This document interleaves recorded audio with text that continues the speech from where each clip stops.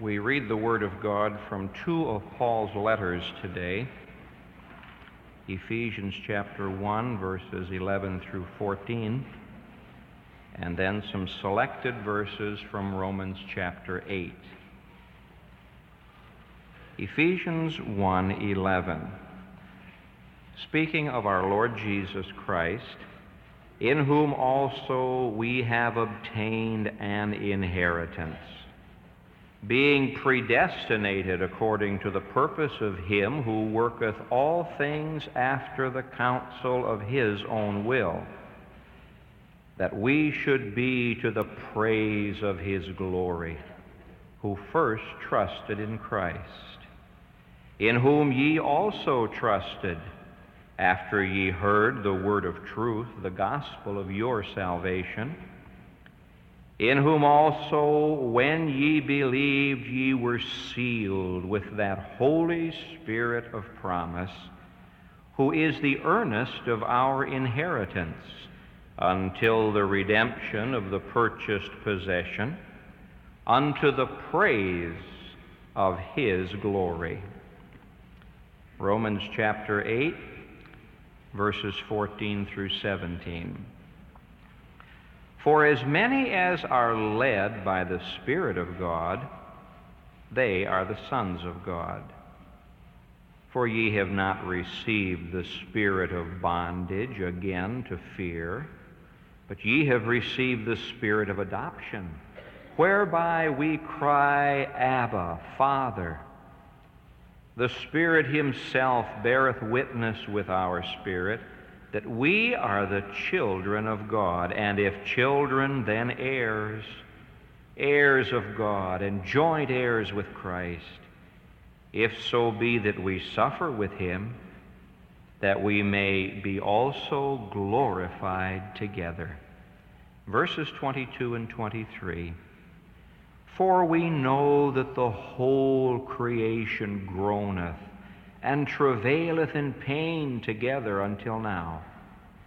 And not only they, but ourselves also, who have the first fruits of the Spirit, even we ourselves groan within ourselves, waiting for the adoption, that is, the redemption of our body. And that adoption could happen today.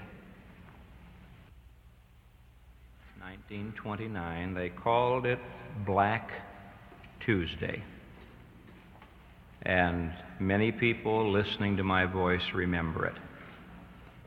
On that particular day, some 16.5 million shares were traded on Wall Street, and the result was a crash. And the newspapers began to list the names of people who had been wiped out. And they also began to list the names of people who were wiping themselves out by committing suicide. And shortly before the crash occurred, some of the experts were saying, quote, conditions are fundamentally sound. Quote, prosperity is just around the corner. And just around the corner came the crash. We've been reading in Ephesians that you and I, as God's children, are a part of his inheritance. Not only do we have our inheritance in him, but we are his inheritance in Christ. And this raises the interesting question. If Wall Street could experience a crash and investments be lost, is it possible this can happen to God's inheritance? God has invested so much in us. Oh, how much he has invested in us. Is this investment going to last? Is God going to lose it? The verses we read from Ephesians seem to indicate that God's investments are not going to fail. In fact, the Apostle Paul gives to us in verses 13 and 14 of Ephesians chapter 1 4 marvelous guarantees that assure us that God's investments are not going to fail. What I'm saying in one simple sentence is, if once you have truly been born again, that investment is not going to be lost. Now let's take these 4 guarantees and see why it is that you and I, as God's investments, cannot fail. Guarantee number 1, the Son of God. Notice verse 13, in whom ye also trusted. In fact, in this first chapter of Ephesians, the entire emphasis is on Jesus Christ. At least 8 times he is named. At least 11 times you'll find the phrase in Christ or in Him. In this first chapter of Ephesians, Paul is saying what we have done is in connection with Jesus Christ. A person is saved through faith in Jesus Christ, and all of our blessings are in Him. Back in chapter 1, verse 3, God has blessed us with all spiritual blessings in Christ. Verse 4, chosen in Christ, holy and without blame before Him, adopted by Jesus Christ, accepted in the Beloved, redeemed through His blood, forgiven by His grace, having made known to us through Him the mystery of His will. Verse 11, in whom also we have obtained an inheritance. Everything we have as Christians is because of Jesus Christ. And Jesus Christ is the first guarantee that the investment is not going to be lost. Now, a person is saved only through faith in Christ. You're not saved by faith in faith. I meet many people who are constantly examining their faith. Now, Paul does say, examine yourselves, see whether or not you are in the faith. But there are some people who are constantly having an autopsy on their faith, and they think they are saved because of their faith in their faith. And my friend, you aren't saved by faith in faith, you're saved by faith in Christ. Some people think they're saved by faith in their works. I had a letter just this past week from a radio listener who said that he's going to do the very best he can to obey the 10 Commandments and keep the Sermon on the Mount. I wish him well. It's possible to think that we have achieved because of our works, but Paul says no. We aren't saved through faith in our works, our confirmation, our baptism, our good deeds. No, we're saved through faith in Christ. Some people think they're saved through faith in their feelings. How often people have said to me, Pastor, I just don't feel saved. And I usually respond by saying, how does it feel to feel saved? How did Paul and Silas feel when they were in that prison at night? They'd been beaten, they had their feet in the stocks, they had been humiliated. How'd they feel? How do you feel? How did Stephen feel when they were throwing stones at him? We're not saved by faith in faith, and we're not saved by faith in works, and we're not saved by faith in feelings, and we're not even saved by faith in doctrines. You say, Pastor, you're bordering on heresy. No, I'm not. I know people who can explain justification by faith, sanctification through the Holy Spirit. They understand adoption. They understand the doctrines of the Bible. And they think that by believing in a doctrine, they have believed in a person. I go to the doctor, and he examines me, and he says, well, Pastor, here's what you need. And so he hands me a prescription. I can't read it, but I have faith that the pharmacist can read it. And so I go home and I say to my wife, isn't it marvelous? I'm going to get well. I have a prescription. Well, she said, let me take it. No, I want to look at this prescription a little longer. By the way, don't we have a frame that fits this prescription? We could hang this up on the marvelous prescription. You see, I believe in the prescription, but it doesn't do me any good until I turn it into the inside. And I have to take what the prescription says and apply it to my own life. And you say, I believe the doctrines of the Bible. I believe there's a heaven and there's a hell. I believe that God is the Savior and the Judge. Fine. But have you ever reached out and put your faith in Jesus Christ? That's the beautiful thing about salvation. It's not simply by understanding a doctrine or experiencing a feeling or doing some kind of a work or trying to generate some kind of faith. All that's required is just to reach out and you've got Jesus Christ. Put your faith in Him. Remember that woman who worked her way through the crowd and she came down and said, if I can only but touch the hem of His garment. Her faith was a superstitious faith. Her faith was a very weak faith. But we aren't saved by faith in faith. We're saved by our faith laying hold of Jesus Christ. And the weakest faith can lay hold of Jesus.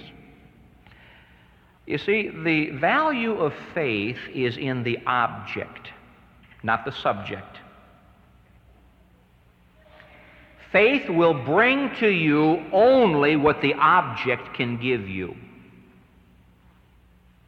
That means the weakest faith can reach out and lay hold of Jesus Christ and get all of Jesus Christ. Nowhere in the Bible does it say, by strong faith are we saved. If a little woman could reach out and get a hold of the hem of His garment and He saved her, so can you. You see, Jesus Christ is able to save. And Jesus Christ is willing to save. I know that He's able to save because He saved me. And I read in the Word of God that He is able to save to the uttermost all that come unto God by Him, seeing He ever liveth to make intercession for them. Now, we usually translate that verse like this, wherefore He is able also to save from the uttermost. No matter how low and how despicable you may be, He is able to save you. That's not what the verse says. That's true, but that's not what the verse says. The verse says, wherefore He is able also to save to the uttermost. He is able to save eternally. He is able to save you and keep you. Why? Because He ever lives. The next time Jesus dies, I've lost my salvation, but He's not going to die. He ever lives by the power of an endless life. And Paul says to you and me, don't worry about a crash. Don't worry about the spiritual stock market going down. Don't worry about God losing His investments. Guarantee number one, the Son of God. You didn't trust yourself to be saved. You trusted Him. You didn't trust your faith or your feelings or your understanding of Bible doctrine. You trusted Him. And because you've trusted Him, you cannot be lost, for He is able to save to the uttermost. That's why the Apostle Paul wrote in his letter to Timothy, I know whom I have believed, and am persuaded that He is able to keep that which I have committed unto Him against that day. I think it was Michael Faraday who was dying, and someone said to him, Sir, what are your speculations? He said, I have no speculations, for I know whom I have believed. Now, do you have this faith in the Son of God? If you do, I guarantee your investment and God's investment will not fail. But Paul goes on to give us a second guarantee. Not only the Son of God, but the Word of God, in whom ye also trusted after ye heard the word of truth, the gospel of your salvation. Those two little words, your salvation, are at the heart of this verse. What's Paul concerned about? Your salvation. What am I concerned about? Your salvation. I'm glad that salvation's a personal thing. And Paul says, guarantee number two, that the investment is not going to fail, the Word of God. Now, I say this dogmatically. A person cannot be saved apart from the Word of God. Because all we know about God is in the Word. And all we know about Jesus Christ, the Son of God, who is God, is in the Word. And all we know about salvation is in the Word. And the Word of God is the guarantee that our investment and His investment is not going to fail. You see, it's the Word of God that brings you the gospel. How do we know that Christ died for our sins? The Bible tells us. How do we know that He arose again? The Bible tells us. How do we know that He will accept any sinner who comes to Him by faith? The Bible tells us. How do we know that He'll save you? The Bible tells us. The gospel of your salvation. The only good news in this world is the good news of the gospel. A young boy came to my front door some years ago and knocked on the door selling newspapers. It was a weekly newspaper to mail to your home. And he said to me, "But sir, all the news in this newspaper is good." That explained why it was such a small newspaper that he was peddling. The good news of the gospel is that nobody has to stay the way he is. God can change you. Now, nobody else has this message. No scientist can say to you, "I can make a better person out of you through science." History records that, unfortunately, science has turned some people into worse people.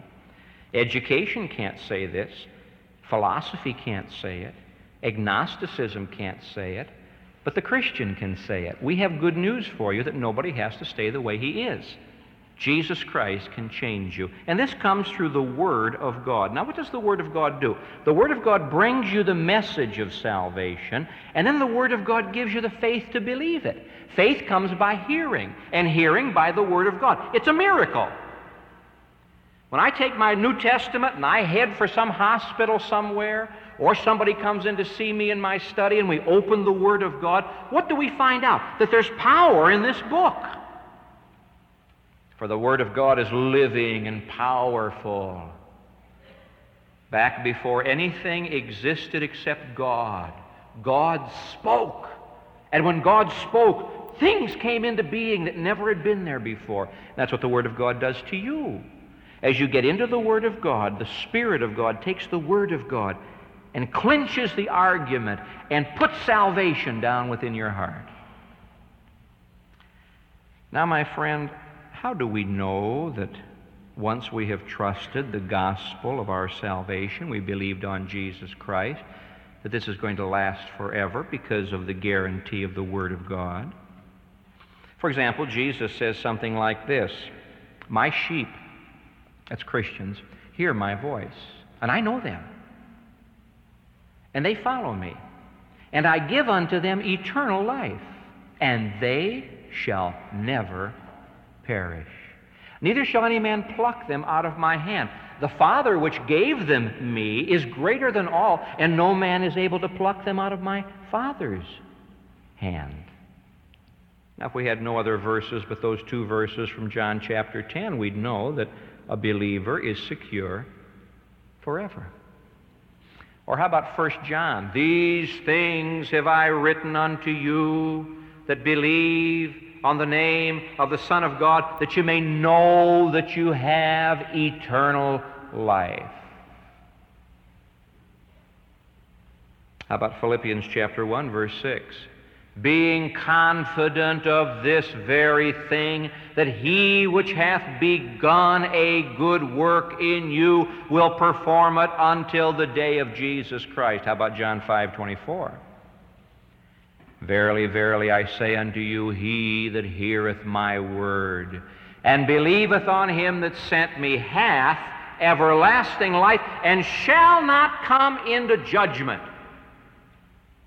but is passed from death unto life."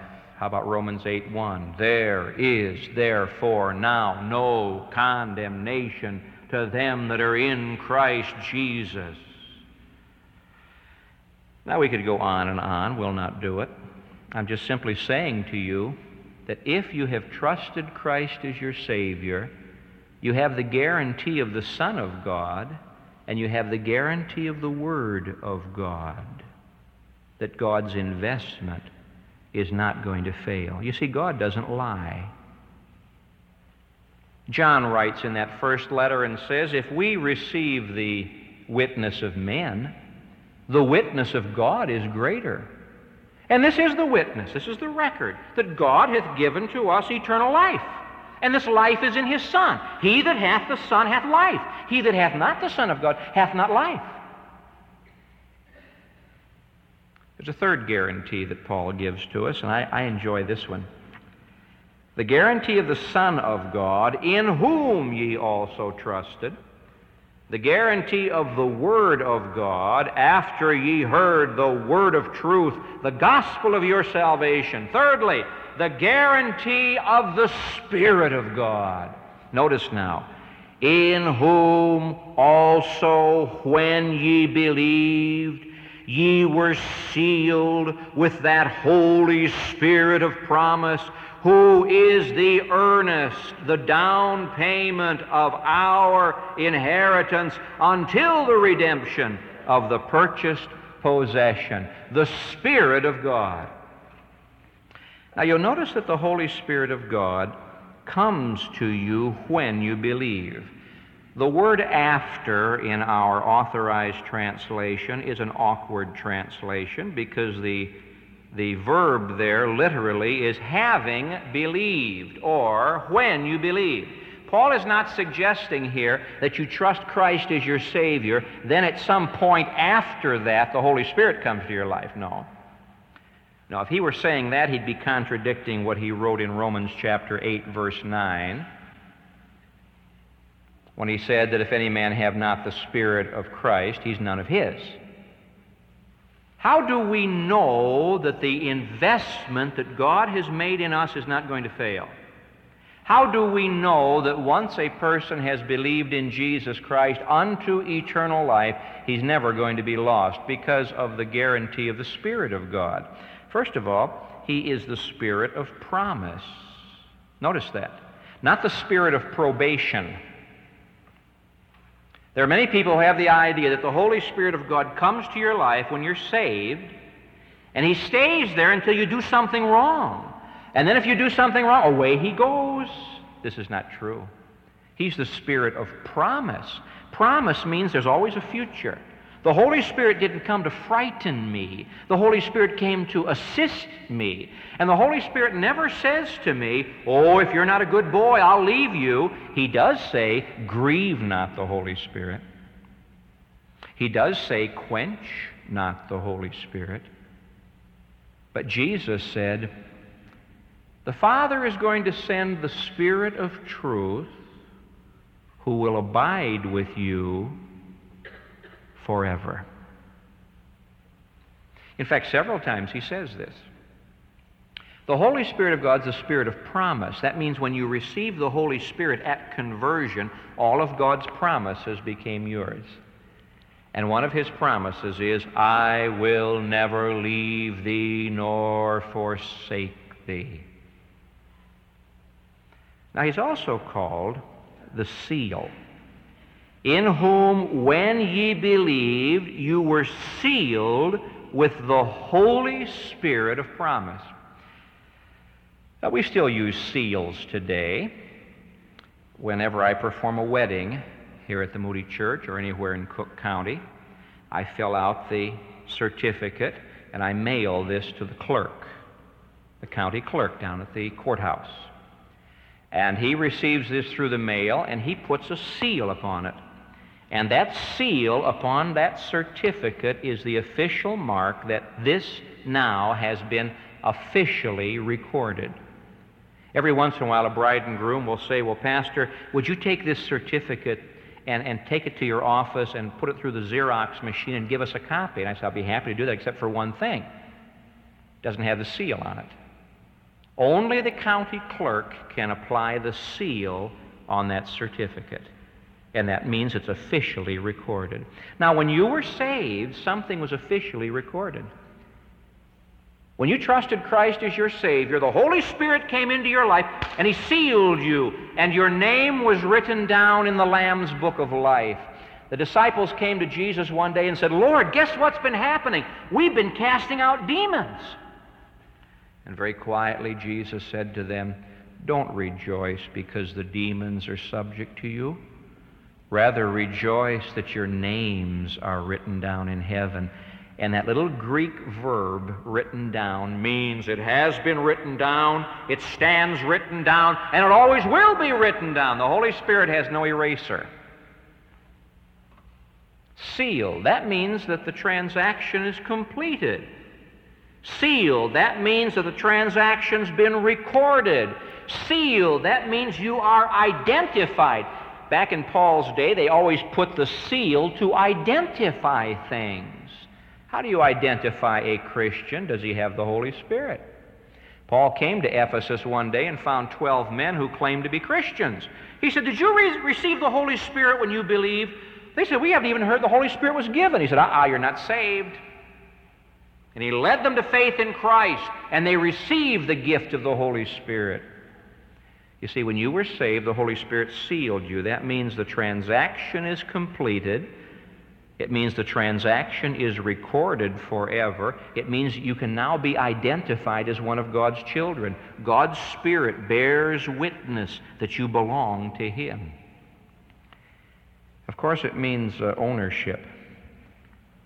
The city of Ephesus, to which Paul was writing this letter, was a great mercantile city. You could go down to the ports, and they used to ship down to the harbor great barges filled with lumber, and even just ship the lumber down in the water. And the merchants would go down to buy the lumber, and here's a fellow who would say, "I'll take this batch of lumber here." And he'd take his seal and apply that seal to the lumber. Nobody touched that. That means he's purchased it, and one of these days he's going to come back and get it. That's what Paul's talking about. When you were saved, the Holy Spirit sealed you. God said, "He belongs to me." Doesn't belong to Satan. Doesn't even belong to himself. "What, know ye not that your body is the temple of the Holy Spirit?" You're not your own. You're bought with a price. Now he says, "I have sealed you by my Spirit." One of these days I'm going to come back and get you. We are sealed until the day of redemption. In Romans 8, Paul said, "We're groaning." And the older I get, the more I groan. We're groaning, waiting for that day of redemption. What day of redemption? The day when this body is going to be like the Lord Jesus Christ. And so we are sealed. Now, do you think that the Holy Spirit of God would seal something that's not going to last? Do you think God would put His seal on a transaction that's going to fail? The Son of God and the Word of God and the Spirit of God are guarantees that the investment is not going to fail. He not only calls the Holy Spirit the Spirit of promise, the Spirit who has sealed us, but He calls Him the earnest of our inheritance. That means the down payment. In fact, if you went over to Greece today and you used the word in verse 14 that's translated earnest, if you walked in and said, "I want an earnest," and you use the Greek word, you know what they'd give you? An engagement ring. That is the word used in modern Greek for engagement ring. What's an engagement ring? A down payment. You put the engagement ring on the finger and say, "You belong to me. I'll come and get you one of these days and we'll get married." You see, when I was saved, I got engaged to Jesus Christ. The wedding hasn't taken place yet. It will. I look forward to that wedding because everybody will be there on time. How do I know I'm going to be at the wedding? God gave me an engagement ring. What is the engagement ring? The Holy Spirit. Now, the word back in Paul's day meant a down payment. In kind. If I owe you $1,000 and give you $100, I owe you another $900. The 100 is the down payment. The Holy Spirit of God is God's down payment. He said, "Look, I can't give all of heaven to you now, but I'll give you the first fruits of it. I'll give you the beginning of it. Here's the Holy Spirit. And as long as the Holy Spirit lives in you, you are sealed and you have the down payment. And don't worry, I'll come back and I'll finish it. You belong to me." Which leads us to our fourth guarantee. How do we know that God's investments are not going to fail? Well, we've trusted the Son of God. We have the Word of God, been sealed by the Spirit of God. But the fourth guarantee is down in verse 14, the glory of God. Why did God do all of this? Well, back in verse 6, to the praise of the glory of His grace. Verse 12, that we should be to the praise of His glory. Verse 14, unto the praise of His glory. You know why God saved you? To the praise of His glory. You know why God's building His church? For the praise of His glory. Now listen closely to what I say. If one of God's children ever loses his salvation, God loses more than he does. God's reputation is at stake in His church. He saved us to the praise of His glory. And throughout all eternity, the task of His church is going to be the praise of the glory of His grace. And the angels will say, oh, we know all about His wisdom. We saw Him make the world. We know all about His power. We saw Him judge the enemy. We know all about His holiness because we hear, holy, holy, holy is the Lord of hosts. But you know, say the angels, we don't know much about His grace. Tell us about His grace, His favor to undeserving people, what He's done for sinners. And all eternity, you and I are going to have the privilege of praising the glorious grace of God. And Paul is saying to us in this verse, here's the guarantee that God's investment's not going to fail, the glory of God. You see, God cannot afford to let us fail. God cannot afford to lose one of His children. He'd lose His glory. I am God's loved gift to His Son. Jesus Christ is God's loved gift to me. And there's a relationship here that involves His eternal glory. Why did Jesus die? For the glory of God. Why did God save you? For the glory of God. Why is He building His church? For the glory of God. Why are we living for Christ? For the glory of God. What shall we do all eternity? Bring glory to God. And the glory of God is God's guarantee that we're not going to be lost. He says, look, as weak as you may think you are, I need you to be a part of my glory. So God's investments are not going to fail. We have the guarantee of the Son of God and the Word of God and the Spirit of God and the glory of God. Since they are not going to fail, let me ask you a couple of questions in closing. Number one, are you a part of God's investment? If you're not, everything about you is going to fail. The world is passing away, and the lust thereof, but he that doeth the will of God abideth forever.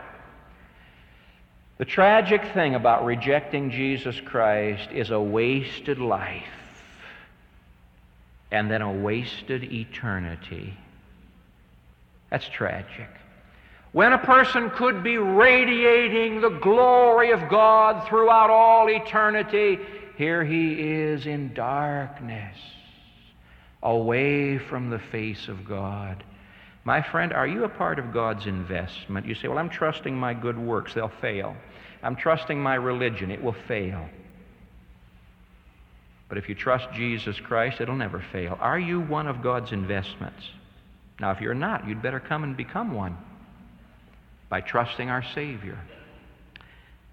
A second question I would ask, you say, I am one of God's investments. I know I'm saved. All right. Are you investing your life in that which is going to last? Oh, the Christians who waste their time and waste their money and waste their energy in things that just aren't going to last. Mr. Moody's life verse, he that doeth the will of God abideth forever. And how we do need people today who will say, Pastor, I want to invest my life in that which is going to last forever. Was it not Jim Elliot who said so beautifully, he is no fool to give what he cannot keep to gain what he cannot lose. And it was Jesus who said, "He that saves his life shall lose it, but he that loses his life for my sake and the gospel's is going to save it." Are you investing your life, your time, your energy, your talent, your money in that which is going to last? God's investments are not going to fail. God knows what He's doing. Alas, some people don't know what they're doing. And I say to you today, on the authority of the Word of God, give your life to Christ. Trust Him as your Savior. Turn all you have over to Him. And you'll be a part of that investment that lasts forever and eternally brings glory to God. Our Father, we pray that the Spirit of God will apply the Word of God now to our hearts. There are those who need to come and be saved. There are those who need to come and be restored to Christian fellowship. We pray in Jesus' name, apply the Word to our hearts now. We give thanks for the blessed assurance we have that we don't have to worry or fret. Oh God, I pray that your investment in us will prove to bring great glory to your name. For Jesus' sake, amen.